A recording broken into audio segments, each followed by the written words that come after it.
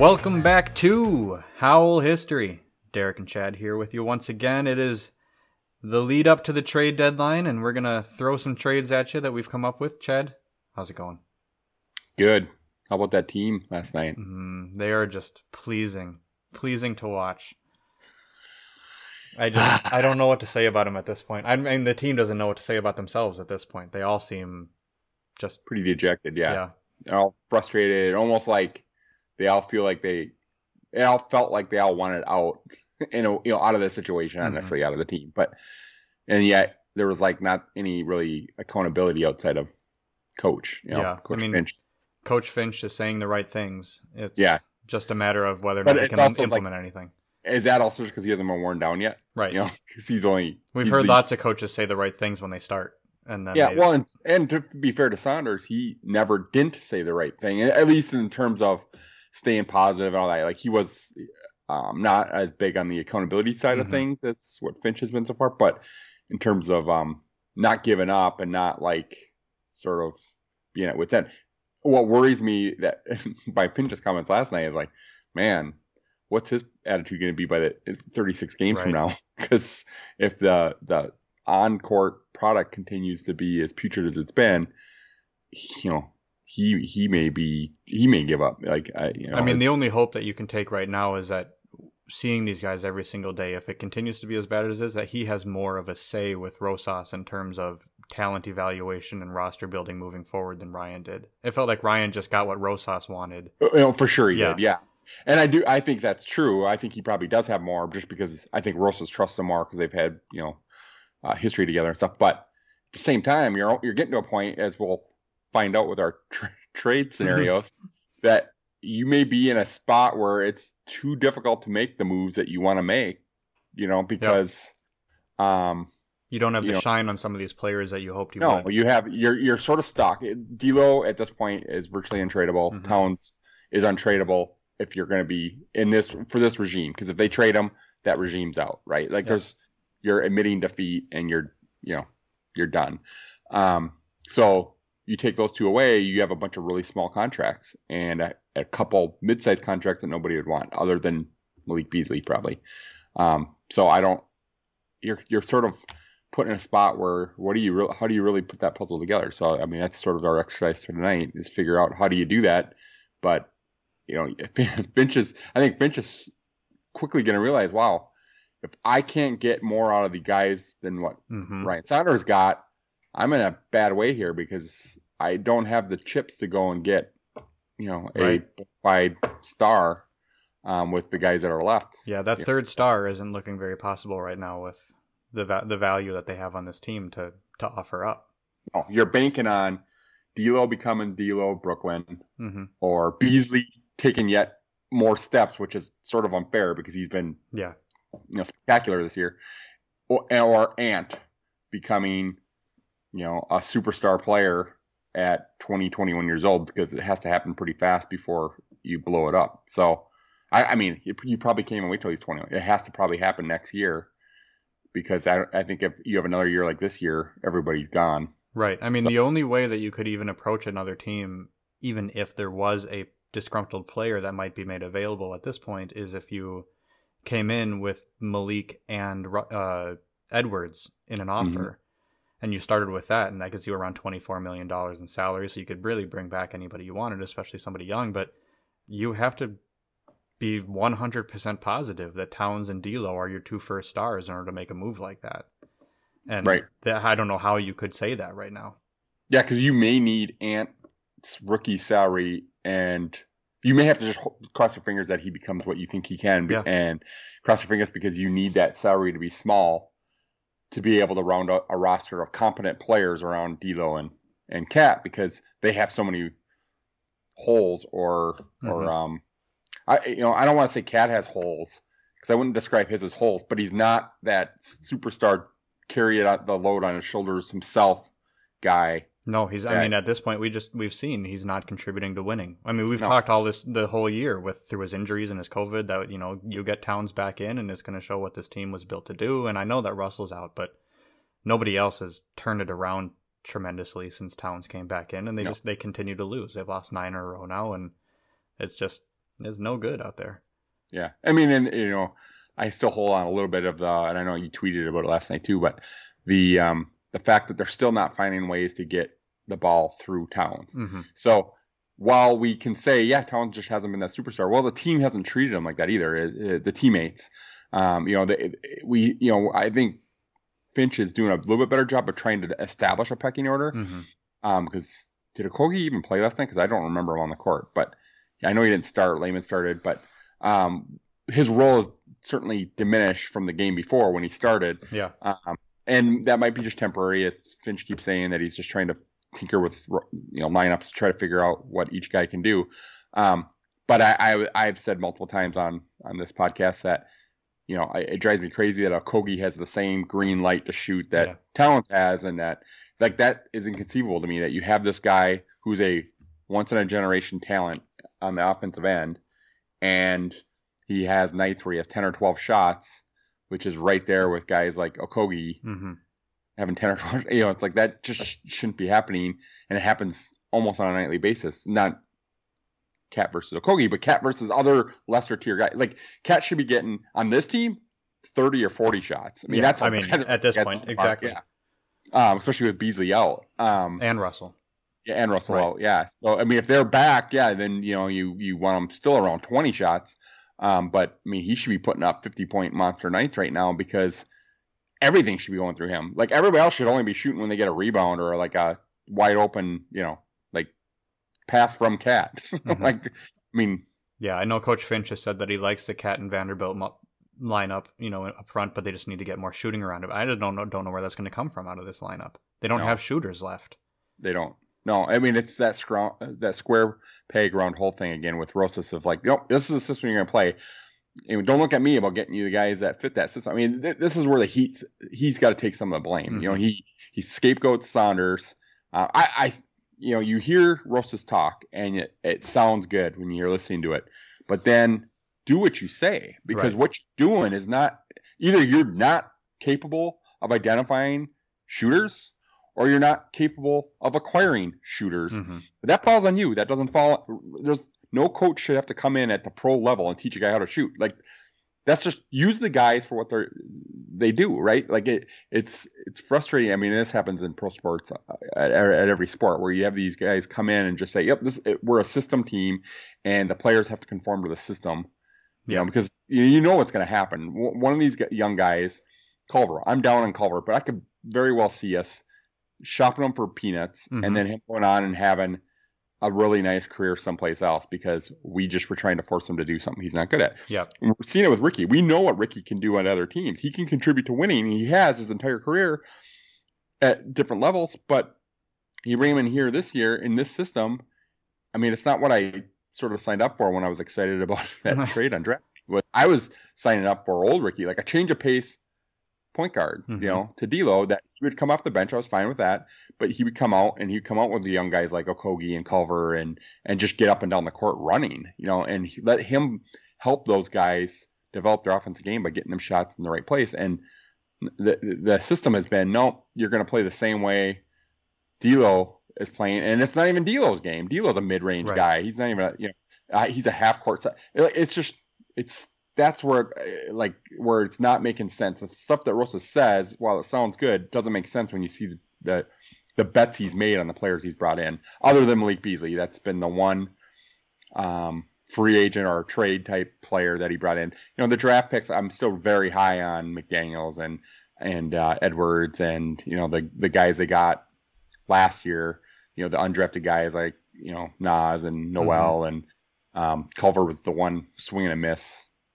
Draft pick for me so far, but the trades and the signings are sort of peculiar because going all the way back to last year, the Jordan Bells of the world, that you're like, okay, well, Jordan Bell, he's got some skills that you could use next to Towns, and then you bring him in and you don't use them use any of those skills. Yeah, right. That's just.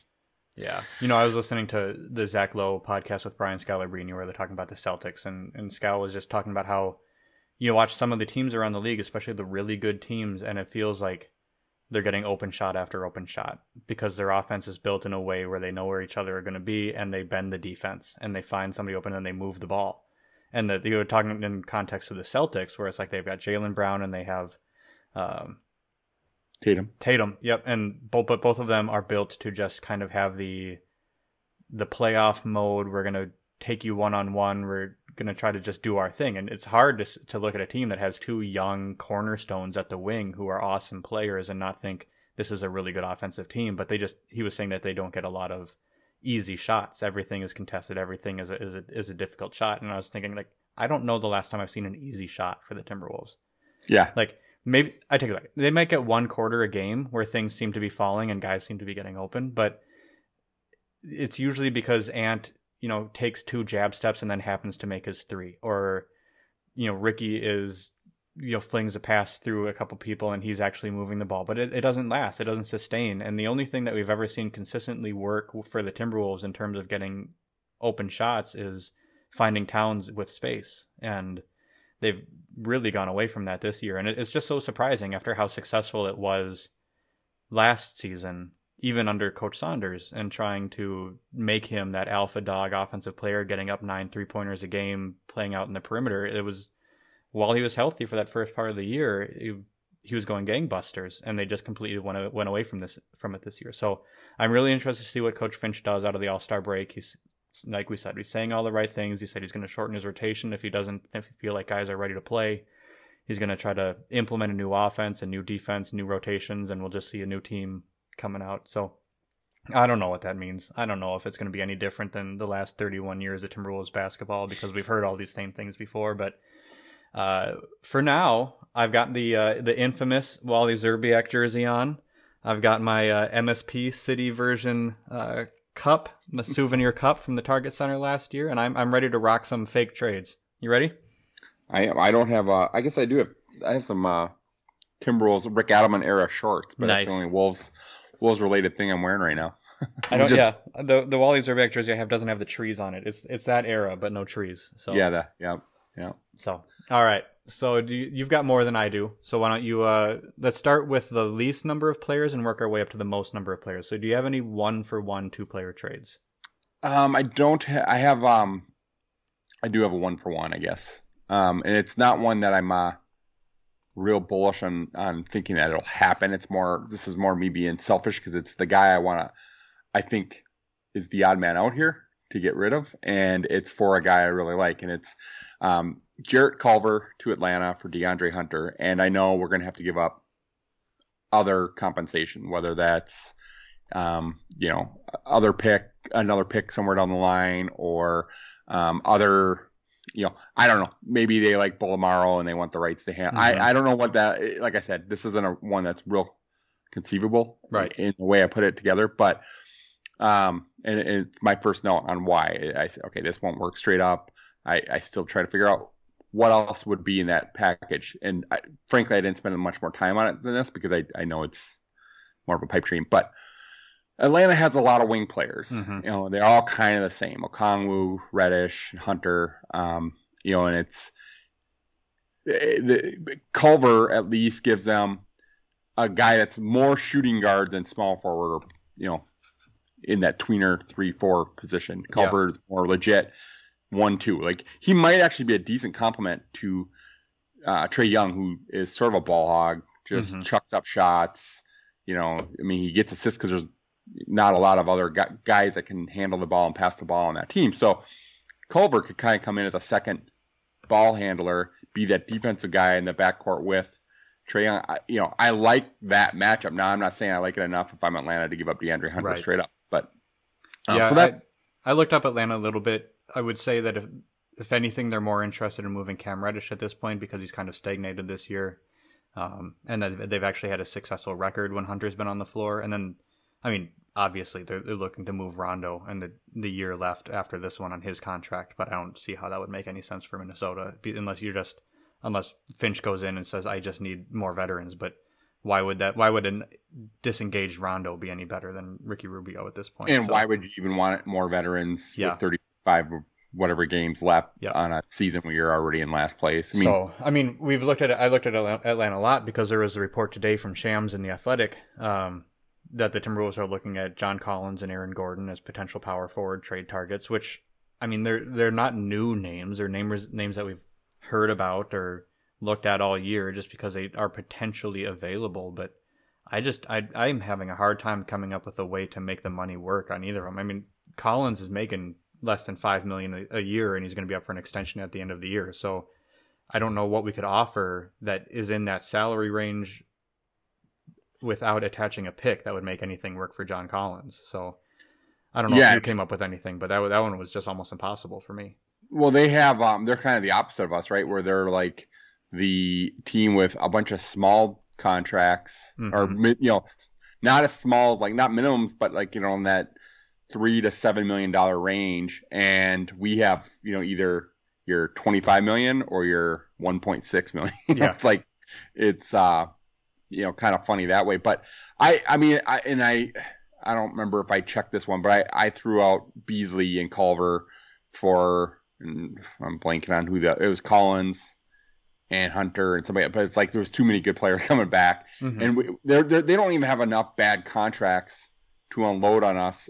Right, you can't take somebody back with Collins that makes the money work. The only guy they have is Tony Snell at $12 million, but he's also an expiring, so it doesn't make a whole lot of sense for them to make that deal. It doesn't save them anything. So, I mean, and then you throw Rondo and Collins in the same deal, and you're still only at $13 million. So, if you want to trade Beasley for Collins and Rondo, and then pay Collins over $20 million next year, and then still have Rondo on the books, I suppose you could, but I just don't see how that really fixes a whole lot. Yeah, I mean, and then you still have to also, come to terms with are you going to be a team that John Collins wants to re-sign at? I think ultimately the money is going to be what matters to him, but even then, it's like. That's the one reason why I think that they would maybe be willing to part with Collins if they just knew we got to get something for him now, because the clock's ticking. We only have the next few weeks before the trade deadline to get anything for him if we're not going to re-sign him. So maybe the asking price comes down the closer we get to the deadline, and it does become doable without having to give up one of your prime assets, which is really Ant. That's it. Right. And Beasley at this point. But Beasley doesn't even work, as you pointed out, because how little Collins makes. So yeah, I mean, and then everybody else, as you mentioned, is under $2 million that they'd want. Right. So you'd have to throw McDaniels and Nas in the trade, or Vanderbilt and McDaniels, and it's like I just don't know how, with the age of this team and how bad they are right now. I mean, maybe Collins is that third star that Rosas is looking for, or the fourth piece along with Beasley, but to give up your only cheap long-term pieces would be a tough pill to swallow. Yeah, I mean, and you're really handicapping it for the next guy that takes over. Yeah. Because I'm afraid that's what's going to happen. It's like, this is their last chance, right? The Wolves. Yeah. Because they've already they swapped out 9 guys last year. They only have a couple more guys. I mean, Towns doesn't go anywhere, so until he demands out. Right. But right now, you're not trying to shop him. And so at that point, this is your last move. And if you make a move like that, you probably, hurry your job being terminated, because you're going to have. I think Collins is a really good player, and I think he would help this team tremendously. But you're also, in order to get him, you're giving up guys that you're not giving up the guys that aren't doing anything for you. You're giving up the only other contributors to this current team. So it gets tricky really fast. Well, and the players you'd need to include if you ever do want to make a star offer for somebody else. So yeah, I just don't see that one happening. I know the rumors, and I would be surprised if it does. With the amount that he's making, it doesn't make sense to me. So that was a 1-for-1. Let's see, where does my first one fall? I have a 2-for-2. Do you have any with 3 players, or do you jump up to 4? I do have 3 players. This one's also kind of I'm cheating a little bit. It's 2 players and then the rights to Bolomaro. Okay. And this is also one of my other. This trade's not one. This one I think is feasible, but it's one I'm not super excited about it anymore. And it's Jake Layman, Ed Davis, and the rights to Bolomaro, or maybe a second-round pick for PJ Tucker. Okay. And I was just trying to come up with enough that maybe Houston would do it. Like, I think Houston's going to be very quickly here in a rebuild. I think Jake Layman and Ed Davis are very solid players for how much they make. I mean, we saw it last night. Layman was one of the few guys that was performing. He's not doing much other than scoring for you, but he at least looks alert out there, and he's not making some of the mistakes the rest of the team's making, even if he's limited on what else he can do besides score. Mm-hmm. But at this point, what does PJ Tucker really do for this team? I mean, I do think the biggest problem for this team right now, besides experience, is we don't have anybody that cares about winning enough. Even Towns, to a certain extent, still is like, especially now. I mean, and I'm not questioning his reasons, but through the year he's had, I mean, he's even said one of the reasons why he doesn't argue with refs is because now basketball doesn't seem as important anymore. Yeah. And I think so. I also think winning's not the most important thing to him anymore, or maybe ever was. I mean, he's certainly not a KG like competitor mm-hmm. or even Jimmy Butler, and that's why part of the reason why him and Butler didn't get along. And we need not somebody necessarily like Butler, but we need somebody who just cares about winning. Like Chris Paul would have been fantastic here. And I think PJ Tucker cares, but I don't know that his talent and his caring about winning mm-hmm. is enough to overcome what the rest of this team will do to him. They'll bring him down before he brings them up. Well, and I know he's looking for a contract extension too, but is the money enough for him to really be engaged on a bottom dweller, a cellar dweller? So I have to overpay him in order to make him happy. I have a trade with PJ Tucker in it too. Okay. So I have this is a 2-tiered trade. It's let's take a look at the possible talent fit, and then it's also let's try to clear some of the money deck moving into next year, so we're not driving into the luxury tax for years to come on a crappy team. So I'm actually getting PJ Tucker and Victor Oladipo for Ricky Rubio and Malik Beasley. And I know, I mean, at this point, Malik Beasley is the best player out of those four.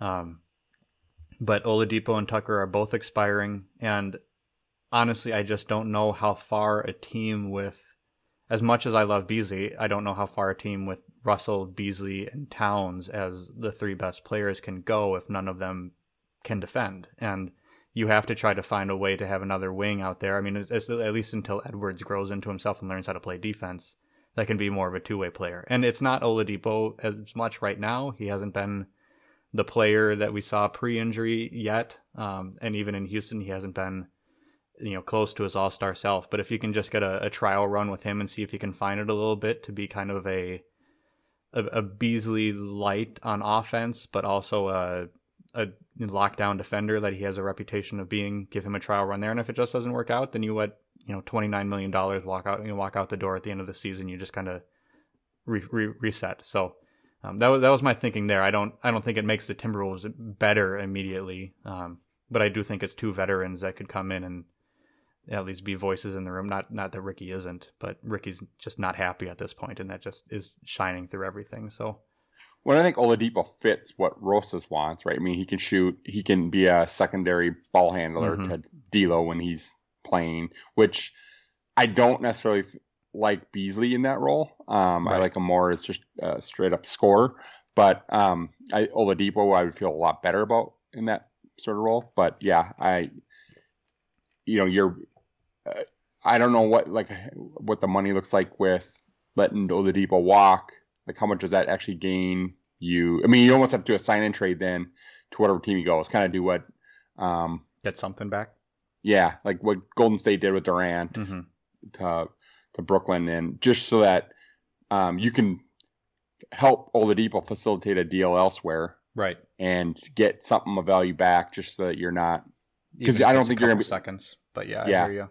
Yeah, a couple seconds, and maybe like another expiring, mm-hmm. or just the trade exception that you can use later on to acquire another bigger salary, because the Wolves will be sort of stuck on being able to acquire that third salary if they let them walk, because they won't have enough for another.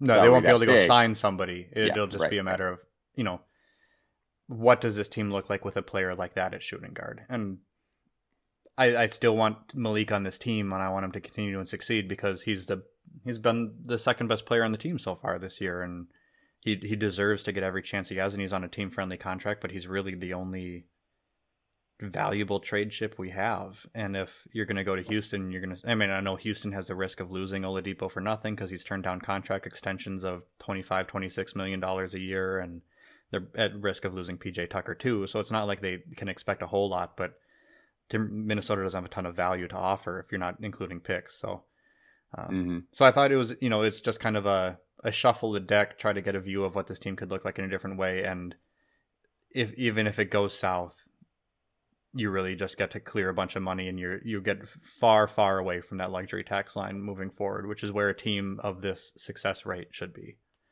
Right. So not something that I would be jumping up and down if they pulled it off, but just an idea for it's more of a money thing. Who we kidding? We could talk ourselves into any of these. Oh, we could. If the Wolves pulled them, we'd be excited somehow that night. Well, we were excited when they traded for Ricky Rubio back. So we were. Yep. Yeah. All right. What do you got next? So I had 4 players in that one. You have 4. I have 4 players in this next deal. So this is the first one I came up with, and it's sort of tied to Coach Finch, and it is trading Ricky Rubio, Jarrett Culver, and Ed Davis for Kyle Lowry. Okay. And it kind of hinges on the fact that Toronto's not likely to bring Lowry back anyways. And for them, then they get, Rubio adds some temporary value to him. I think Rubio would probably do a lot better there than he's doing here. Well, then there was a report this week that they're interested in Rubio if Lowry were to be traded. Well, see, and I did this one last week, right. So maybe I started that rumor. But then, and Culver gives them another young piece, and Toronto has a way of getting the most out of their young players. They've got Fred VanVleet turned out to be a stud for them.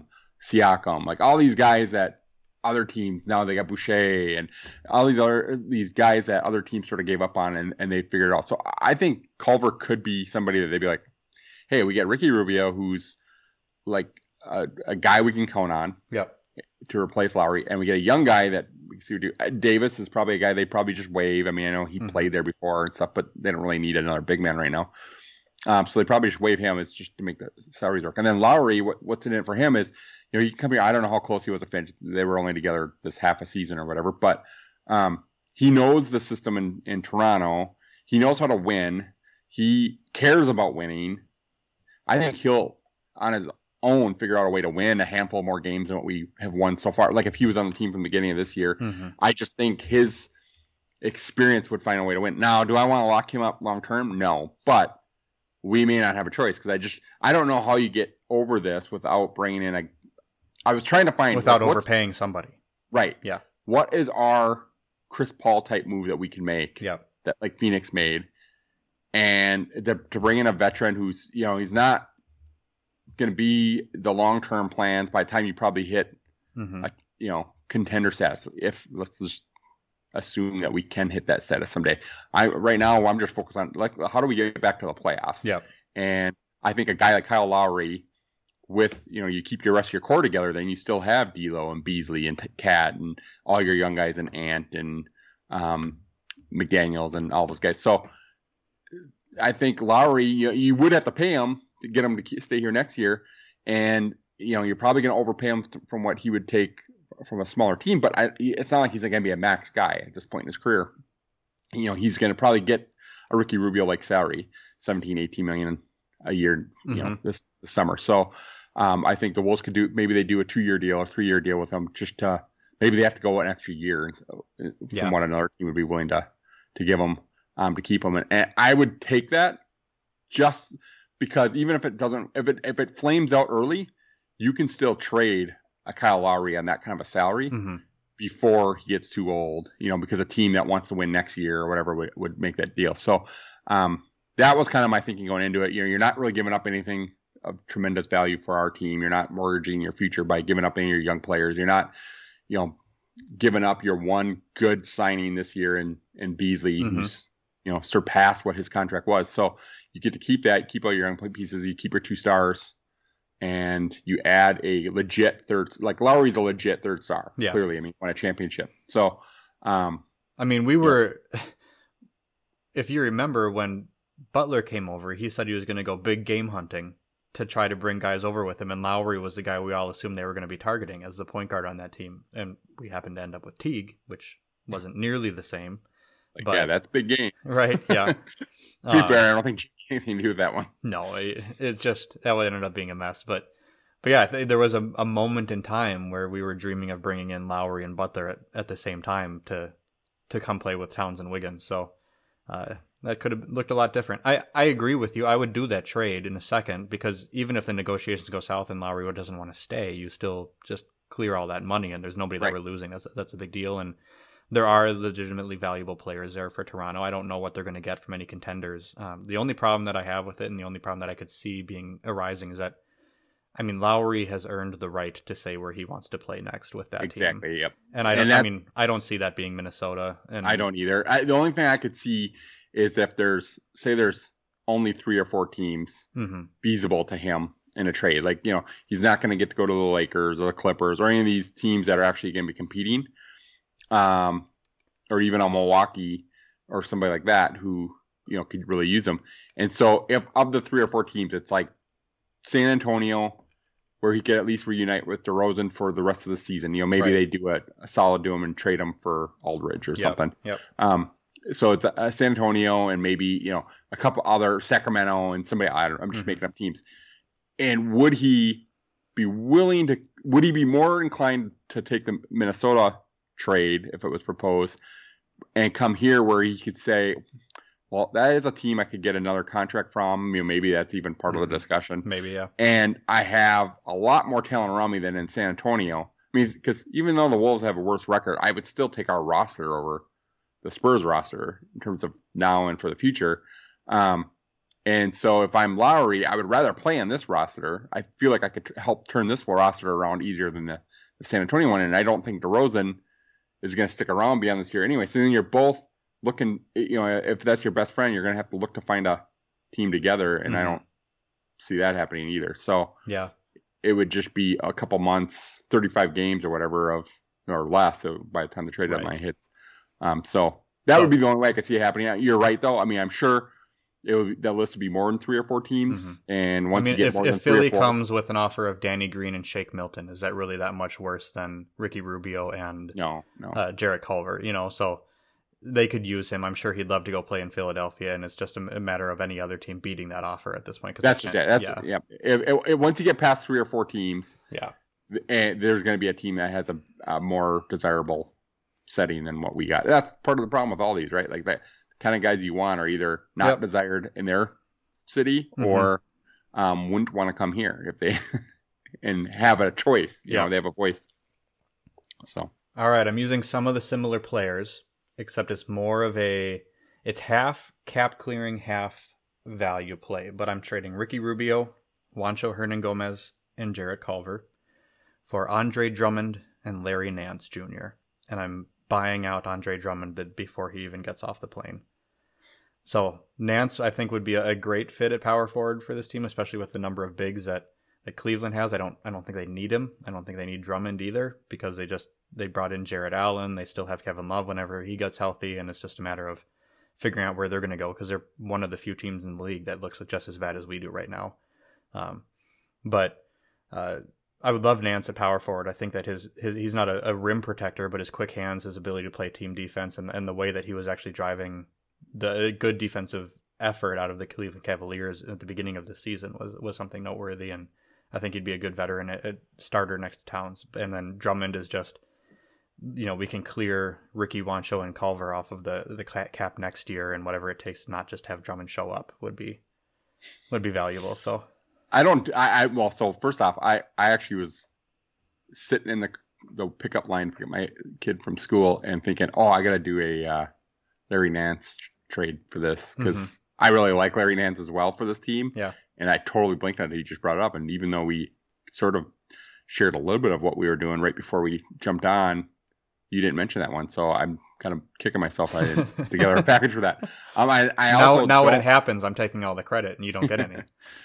I also don't hate Drummond as much as you do. I mean, I don't hate Drummond. I really liked him when he was for his first few years in the league, and I don't see a way that he and Towns get along in a way that makes it sense for him to be here. No, but if you remember all the way back to the draft, I still love this idea of getting 2 7-footers out there because this team's so bad defensively. The quickest way to turn around the defense is have 2 big guys. Right. Just no buckets at the rim. Yeah. Yep. No buckets at the rim and all the rebounds. Yeah.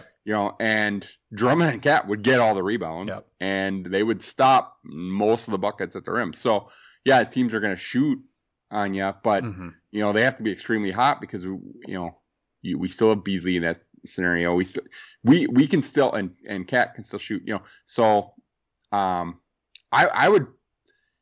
Before I bought them out, I would just play with them for 2 weeks. Right, just see if the two of them can play together. Yep, just to see. Like, Drummond wouldn't be the long-term answer. Yeah. But let's just see what 2 7-footers look like. Like a second 7-footer next to Cat, who can be a rim protector. Because, this one of the things we were talking about before we jumped on was, how Rosas maybe envisions this team. And we both agreed that he's probably not likely to try to bring in a rim protector to help the defense. He's looking at more... If it's a power forward, it's not a guy that's protecting the rim. It's a guy that's just guarding power forwards on the perimeter, the modern day fours. And a Drummond isn't to that. He's more of your, 90s big.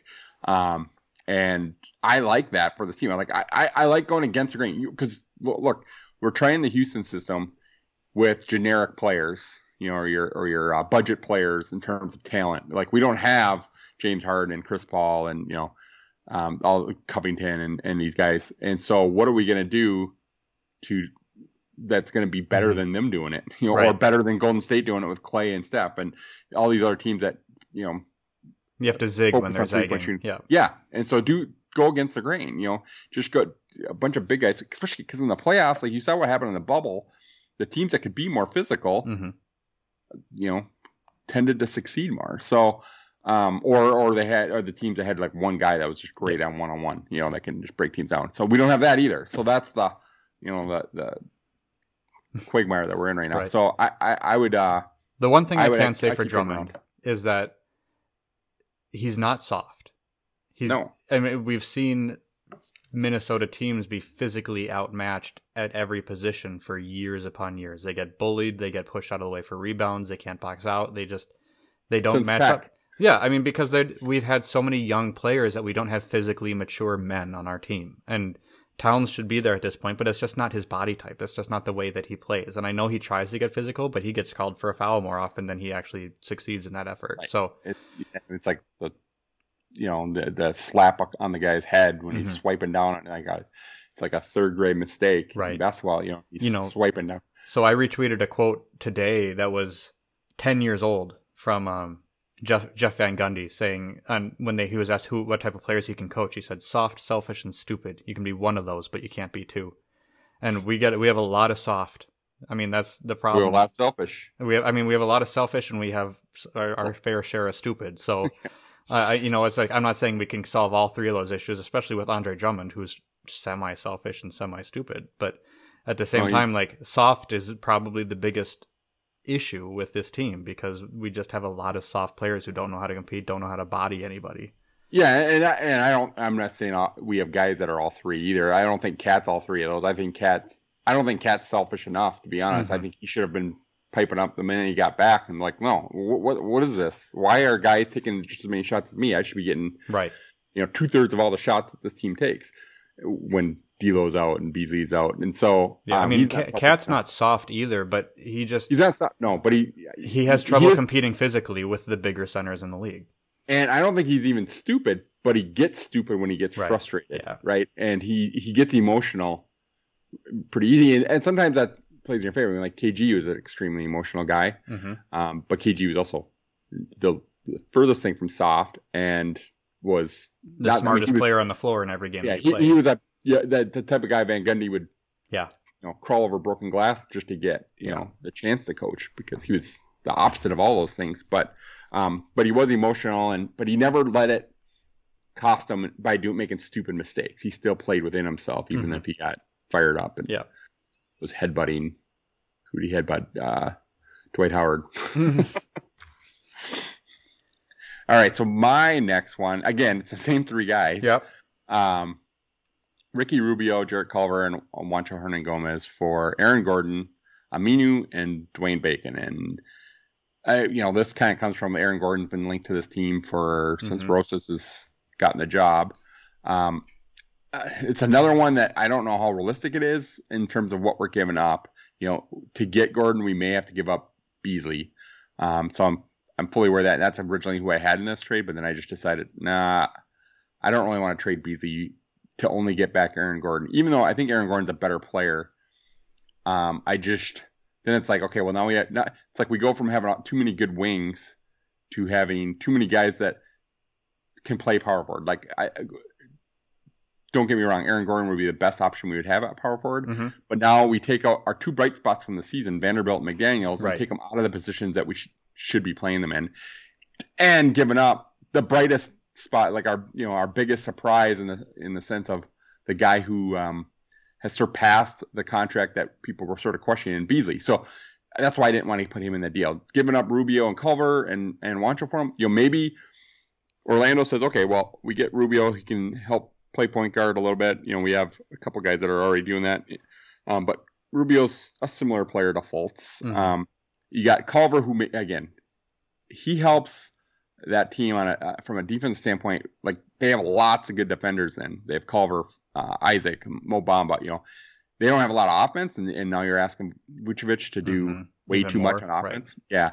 Yeah. But I kind of think that's what Clifford wants to do. Like, I think he's sort of the anti-Rosas in that sense, that he values that defense over perimeter scoring and offense in general. So I think it's possible that Culver would be the main guy they get back. Would Rubio be the other guy they have to be included in that, or would Beasley have to be included in that? And then maybe we're getting something more back than Aminu and Bacon with Gordon. I don't know what that would look like, but the main point here is that Gordon seems to keep coming up. I don't think the Wolves are done trying to get him, and at least one of the good things that Rosas has about him is he doesn't give up when somebody says no. He tends to find a way to make that deal. Well, once he identifies his guy, it seems like he's just going to keep going until it happens, which, for better or worse, I don't know yet. It has been necessarily pay off for D'Angelo Russell. But. It did, but it is, at least it's refreshing in the sense that in the history of this team, the Wolves have fallen in love with players. It was sort of well known, and they just, we can't get him, so we're just going to we're going to go get Mike James instead, or we're going to go get somebody like that instead of, the guy we really want, right? Yeah, the guy we really want. So at least in this regime, they're not making deals that prohibit them from getting the guy they really want down the road. And so at least that part I like. But yeah, you're right. The problem is it's yet to be seen whether or not the guys they really want are the right guys for this organization. So. Well, maybe we can lean on the Timberwolves history here, because John Hammond is the GM with Orlando, and he was an assistant coach with the Timberwolves in 89-90. So maybe there's still some connection there. You never know. We've always got to bring it back. I think you have to find somebody who thinks that they can be the next one that pulls one over on the Timberwolves. Yeah. Well, I mean, so you threw out your trade, and you had Juancho, Ricky, and Culver. ESPN had a very similar idea in their 5 big trades we'd like to see article recently. They suggested that the Wolves trade Culver, Juancho, and Layman to get Aaron Gordon. And once again, that doesn't seem like enough to me. I mean, it's coming from a different source. It's highly reputable, so maybe it's a little bit more realistic than I thought. Maybe Orlando is just that excited to get off of Aaron Gordon's contract. But that instead pushes Minnesota into the luxury tax for a second straight season.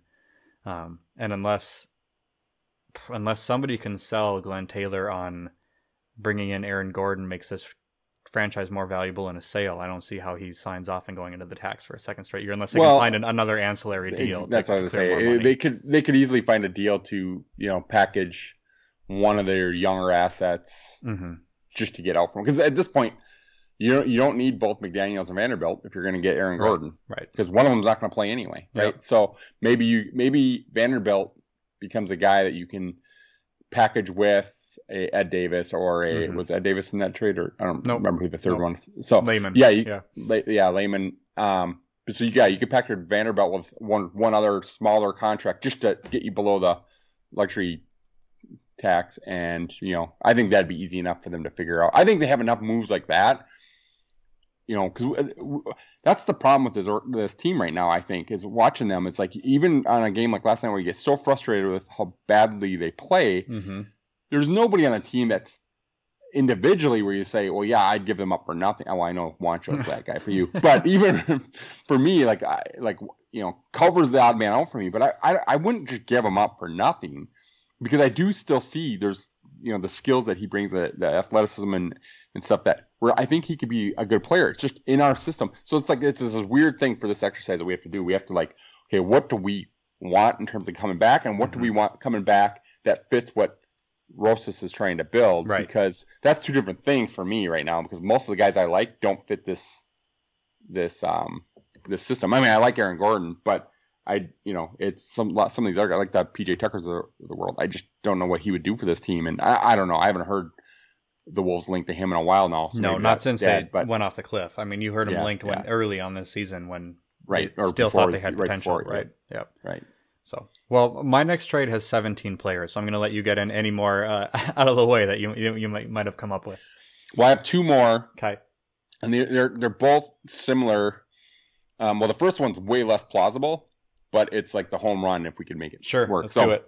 I read the beginning of last week on one of these rumor board sites. So I don't know. I don't even remember who the source was to know how realistic it is. But that Dallas was putting out feelers on Porzingis. Mm-hmm. That they just, they're underachieving, clearly.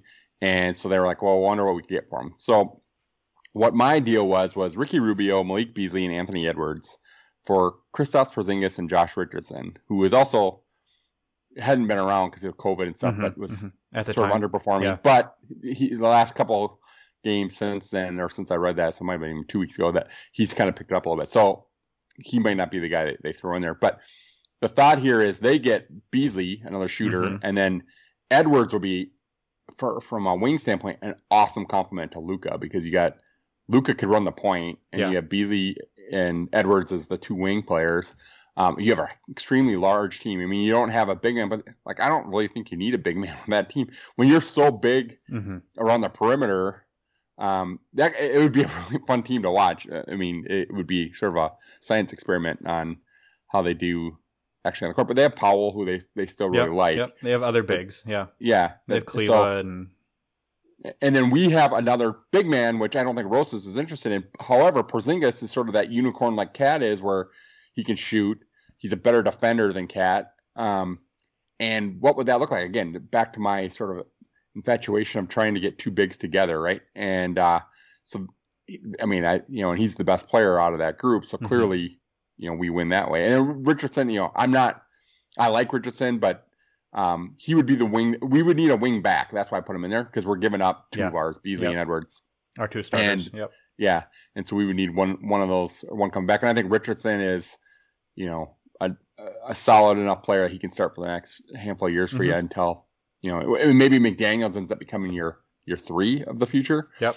And now you have a really big team, starting with D'Lo at point. You have whoever you end up between the shooting guards and small forward, but you have Richardson and you have McDaniels, say, and then you have Porzingis and Cat. I mean, that's a really long, a lot of team. length on that team. Yep. Yeah.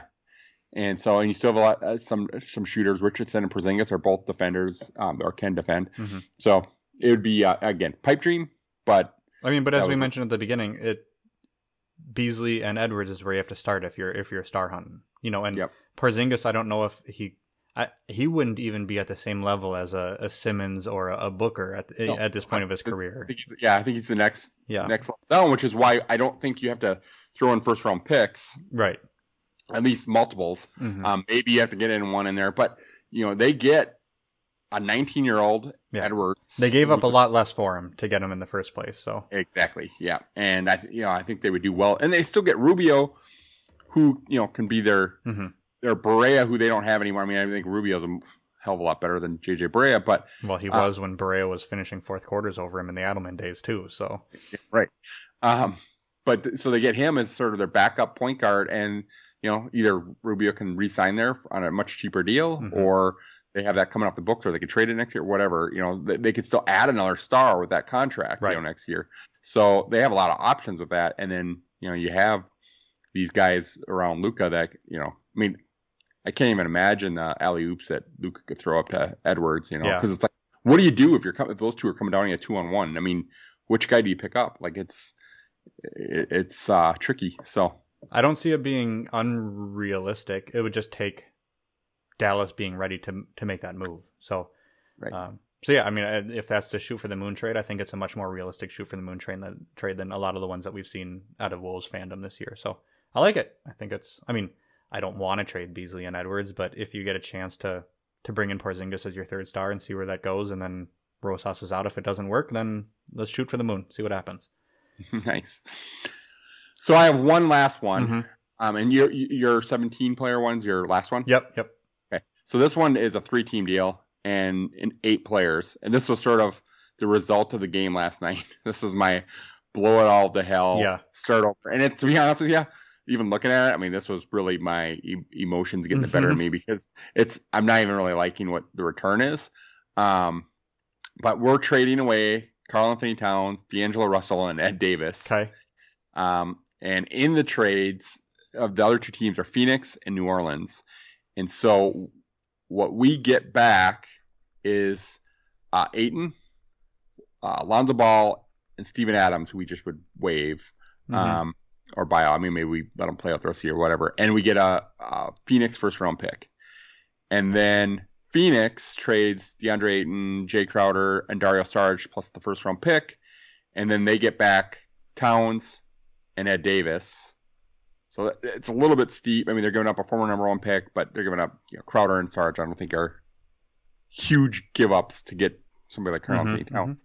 And then you're really making your best player Booker extremely happy because you're bringing in one of his best friends. And then New Orleans trades out Steven Adams and Lonzo Ball, and they get back D'Lo and then Jay Crowder and Dario Saric. So they're sort of, for this to happen, I think New Orleans would have to be convinced that Lonzo Ball is not the right guy for them. Like they want more scoring out of that position. And I think D'Lo gives them that, and he's still just as young as Lonzo is, or relatively close. And then you get 2 veterans that can kind of help complement what Zion does, right? And Crowder and Dario. Dario's, can shoot a little bit. I mean, and Crowder's kind of a utility infielder. He can play some defense. He can score. And then Phoenix, gets obviously we talked about Towns and Booker, Davis, whatever, that, he's just a rotational big for them then. And then for the Wolves, the new look Wolves, Ayton and Ball becomes your new point guard. You really completely change. This is almost like blow it up, and with this trade, Rosas is fired. You got a new GM coming in. It's a completely different system. It's, because Ball's not the guy for this system. Ayton's not the guy for this system. But then you get another first round pick. You keep Anthony Edwards, and you're sort of starting to build around him. Him and Ayton become your sort of your focal point, with Ball as sort of your third guy right now, but eventually he'd be your 4th guy. You'd have a third star, whether it's the first one. Maybe you can swing that Phoenix first round pick then to Golden State so that they have 100% chance of getting that pick this year versus the 60% chance of getting your pick. Now, I don't know. So the only hesitancy I run across on this, I mean, there are lots of hesitancies. Like you said, you don't even like it anymore, but the biggest problem that I see from a Minnesota side is that Steven Adams has 2 more years left after this one at $55 million combined. So that's right. So bringing him back on, that he is now your new max contract, and if he's the only max contract you have on your team, that's a rough go of it. But any trade that sends out Towns and D'Lo and doesn't restock it with it's going to be you're just starting over. You're clearing the deck and everything. And you're paying Ball this summer. Yep. And Ayton, he's got 1 more year left on his rookie deal. Is that right? So this is his 3rd year, so he'd have 1 more year left, and then he could play out his 5th year on a qualifying offer if he needed to. You'd probably extend him next year if you want to keep him. So it probably could still work because you would have the money until and then when Adams expires, you're good to go on Ayton, and by that time you're locking up Edwards, a couple years down the road too. So it could still work, I think, that way. But I don't know what Adams. I mean, Adams would probably. Well, here's when you talk about guys that aren't soft. Adams helps that right away easily. The problem is you got Ayton and Adams both. Mm-hmm. I mean, Adams can't play the heavy minutes that he used to, probably. That's a lot of money locked up into the center position, though. It is. Yep. In a position that most teams are sort of kind of punt on. Yep. Yeah. So. Well, I like where your head's at because I have some of the same players in my deal. Mine is also we're starting over trade. So we are giving up Karl-Anthony Towns, D'Angelo Russell, Ricky Rubio, Jarrett Culver, Ed Davis, and Juancho Hernan-Gomez. So we're sending out 6 different players. There are 3 other teams involved in this deal, including the Sacramento Kings, the Cleveland Cavaliers, and the New Orleans Pelicans. So let's start from the Timberwolves side. They send out those 6 players. They are getting back Tyrese Halliburton as your A1 chip, Marvin Bagley, Lonzo Ball, just because I knew that would make you happy, Richaun Holmes, Andre Drummond, Eric Bledsoe, JJ Redick, and 2 first-round picks in 2021 and 2023 from Sacramento. So I lost track. How many players is that coming? 7 back. 6 out, 7 back. Okay. Yep. Okay. So new guard rotation is largely Lonzo and Halliburton coming in. You still have Beasley, you still have Edwards, but both of our, Ricky and Russell are out, so they're kind of being replaced by those 2. You're bringing in JJ's probably getting bought out, so he can play with a contender. Drummond is probably the same. And then Eric Bledsoe, so he's also in that guard rotation. So all of a sudden we're very heavy on guards, and Bledsoe's the only one that is a veteran and extends past this year. So he's got 2 years left after this one, but to make the money work, he had to kind of be included. So, but I've always liked Bledsoe. I've always been a fan of the way he plays defense, and I think he's more valuable on offense, and especially for a team that's not going to be looking to be in the conference finals anytime soon. So, well, it's funny because I know you like Bledsoe, and I was doing what you were doing with Ball. Mm-hmm. I was trying to find a deal to include Bledsoe. Yeah. But it was tricky. And then Sacramento's tricky in general, too, because like Atlanta, they don't have a lot of big contracts. No, they don't. But they were a team that I was looking at because if there's going to be a team that you're going to trade Towns to, it's got to be another team that has some good young players, but they also have another blue chip player that they feel like teaming Towns with would push them over the top to be willing to trade their young players and picks to get them. Mm-hmm. Towns should bring back as much as you can get from another team. So the 2 picks that I put in there might not even be enough, but I don't know, I don't know exactly how it all work out. So the Kings, I have sending out Halliburton, Bagley, Holmes, and Bielitsa, and Buddy Hield, as well as those 2 picks, because Hield at this point, I believe, is, he's got $24 million a year for 3 more years after this one, and I think they would get rid of him if they could. They just don't want to pay the money anymore. He's already 27 or 28 too. Yeah, Bielitsa is somebody that they're just looking to get something for before he expires. So really for them, and then Holmes is also on expiring. So I really like him as a center. I think he's a good big man, but he's a $5 million a year expiring contract. So it's Halliburton, Bagley, and then the 2 first-round picks to bring in Towns. And they also get Culver, Hernan-Gomez, and Davis, but those are just roster fillers at that point. So I don't think that's an over-the-top price to pay for Karl-Anthony Towns. Maybe, you love Halliburton and what he's produced this year, but he's still only 30 games into his rookie year, and was picked 10th, 11th, whatever it was last draft. So you hope that he's a Shai Gilgeous-Alexander type player coming back, and you team him with Edwards, and you let them run with Bledsoe, and you figure out what Ball's going to do. Like we said, he's an expiring contract. Maybe he doesn't stick around. Maybe he's the odd man out. But for the Kings, I don't think that's too much to pay, especially if you're going to contact them. Maybe it's not exactly where Towns wants to go, but if he gets to go play with De'Aaron Fox and the 2 of them can figure something out, because I think Fox is better than D'Lo, then that could be a fun run. And the Kings seem like another team that's equally as desperate to try to break, because they now have the longest playoff drought, since Minnesota got in. So if they could put 2 stars together, that seems to make sense for them. Yep. Yeah, I definitely can see it from Sacramento. I don't think it's too much at all. I think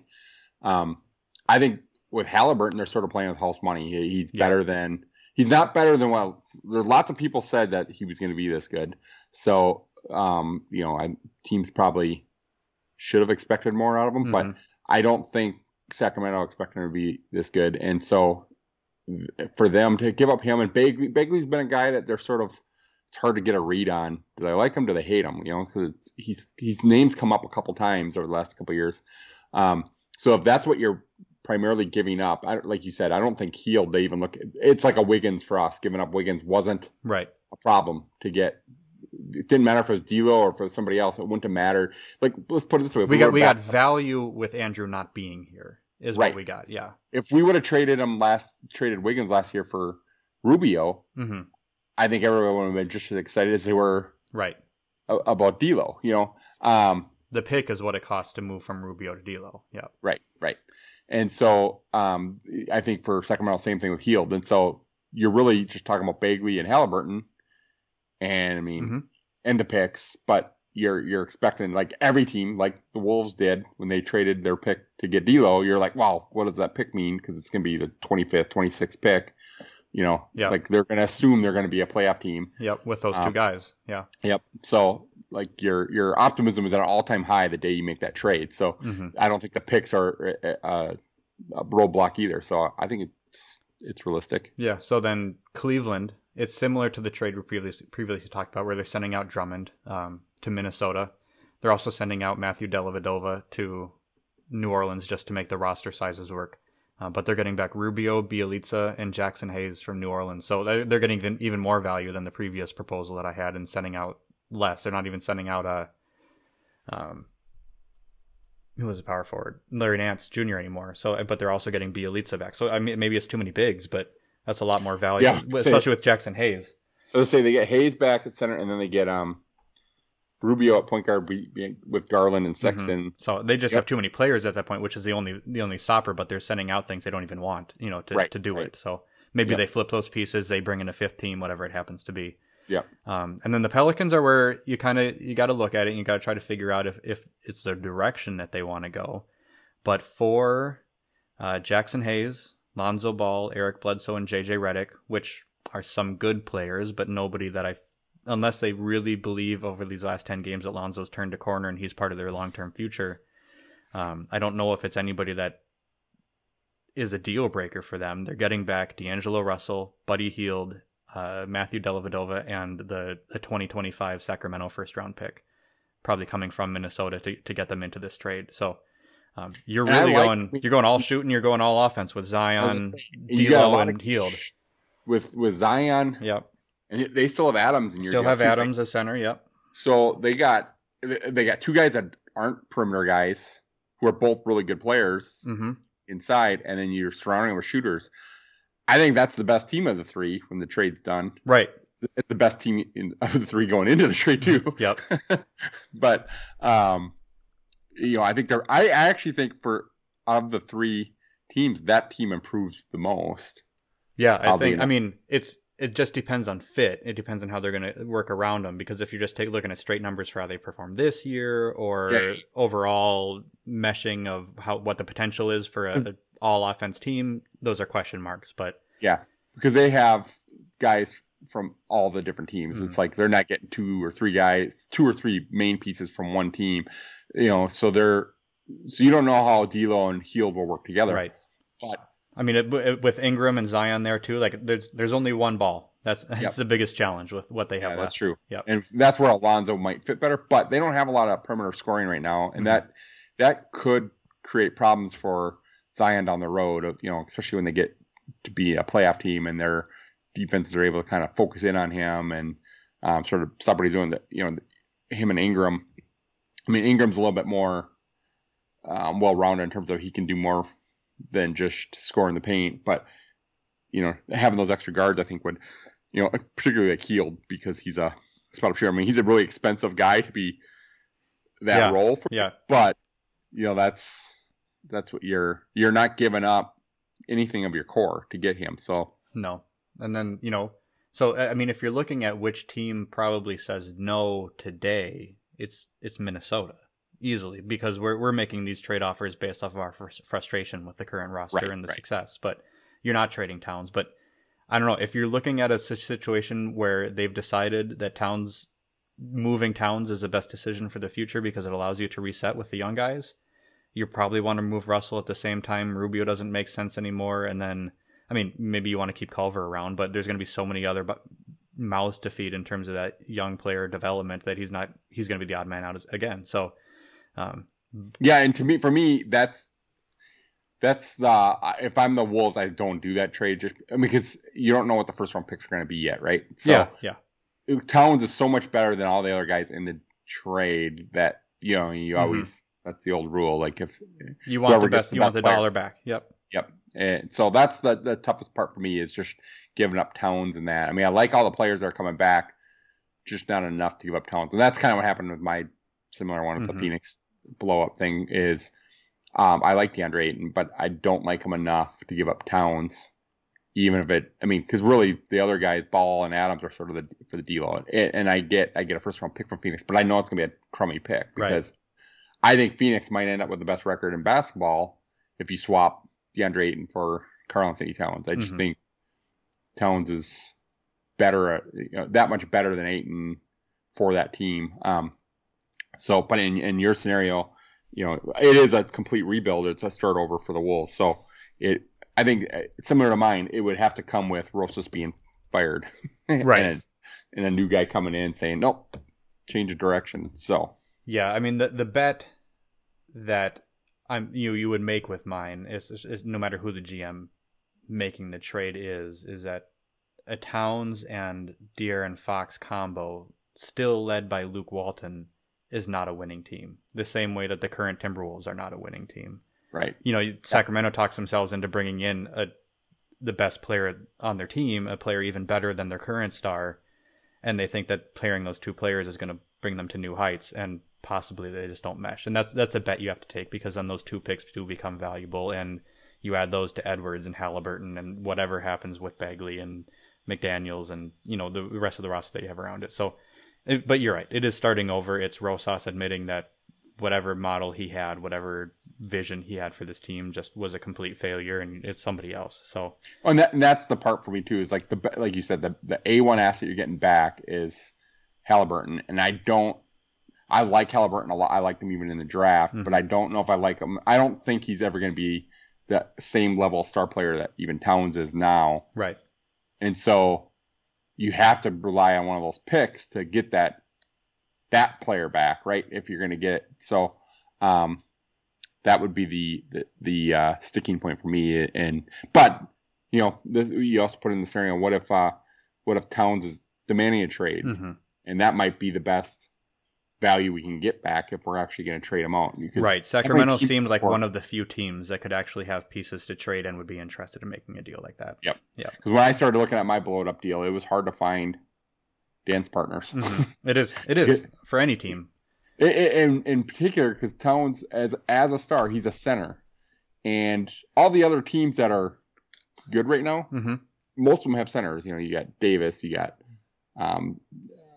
Embiid, and you got Jokic, and you get, so all the other good teams have your centers are big man. I mean, he's playing at power forward. It's tricky. Like who is close enough? It'd be Portland would probably be the team that I was thinking of. It's like, okay, well, what if they got Towns? Their problem's still defense, so that doesn't really help them. But getting Towns would be great for Portland, but what are they giving up for Towns? Unless you're including McCollum in the deal, and at that point, it doesn't even make sense for Minnesota. You wouldn't want to do it for Minnesota. Yeah. That's what I'm getting at for the trade. That's what would have had to be, right? They're not giving up Lillard, because then what's the point of bringing in Towns? I mean, you're trying to pair Lillard with. I mean, and Lillard's better than Towns at this point. So. Well, yes, for sure. Yeah. And so you're not going to give up, and he's a hero. I mean, he's hugely popular. He's their Kevin Garnett, is what he is. Right. Yeah. He is exactly that. And so you're looking to bring in a guy that can complement him. And I think you're right. Towns' complement would be a great. I mean, especially if you can keep Covington there, and then you have that relationship, and he can be your sort of glue guy, your defense guy. He's starting to figure it out there now as well. So McCollum has to be the guy, but there's just not enough. No, I mean, it would still have to be a win now trade for Minnesota, bringing back McCollum and a Nurkic and maybe a Zach Collins. But yeah, it just doesn't. You don't get to reset that way. You're just trying to flip the deck and see what you can do without a blue chipper. Yep, and maybe you could do Towns to New Orleans and bring back Ingram. Maybe, and they think that Towns and Zion might be a really interesting combo because Towns can be that outside in. Yeah, I get it. So it's tough. There aren't a lot of teams, and I mean, if you ever put Towns on the block, teams would figure out ways to make offers. It wouldn't. They might completely change. A good team might even completely change their makeup just to be able to get in on that Towns sweepstakes. I mean, I don't know what they'd offer, but because they don't have any picks left after trading for Drew Holiday, but can you imagine Milwaukee flipping out Brook Lopez for Karl Anthony Towns? Yeah, I mean, it'd be nuts. So you'd figure something out, but it's just a matter of who is a team that has the assets and the young pieces, but also would want them, and there aren't a lot, so it's tough. But yeah, we got to our 17-player 4-team trades, and the trade deadline is 21 days away, 3 more weeks. We will be back next week with a historical episode to recap the 1989-1990 season. We'll give out year-end awards. We'll take a look at who the best performers, the worst performers, and who were really stepped up on that team. And then 2 weeks, we'll bring it back. We'll give one more rundown of how our current Minnesota Timberwolves team is looking before we kind of close out season 1 here. So we want to thank everybody for sticking with us here at Howl History. It's been a fun first season as we walk through 1989-90, and we also take a shot at following along with the current Minnesota Timberwolves, even with all their struggles. So stick with us. We'll be back for a couple more episodes, and then after a short break, we'll be back for season 2 as we dive into 1990-1991. So we will be back next week, and we'll talk to you then. Chad, enjoy your weekend. You too, man. Take care. Have a good night. All right, buddy. Talk to you later. Yep. See ya. Bye. Bye.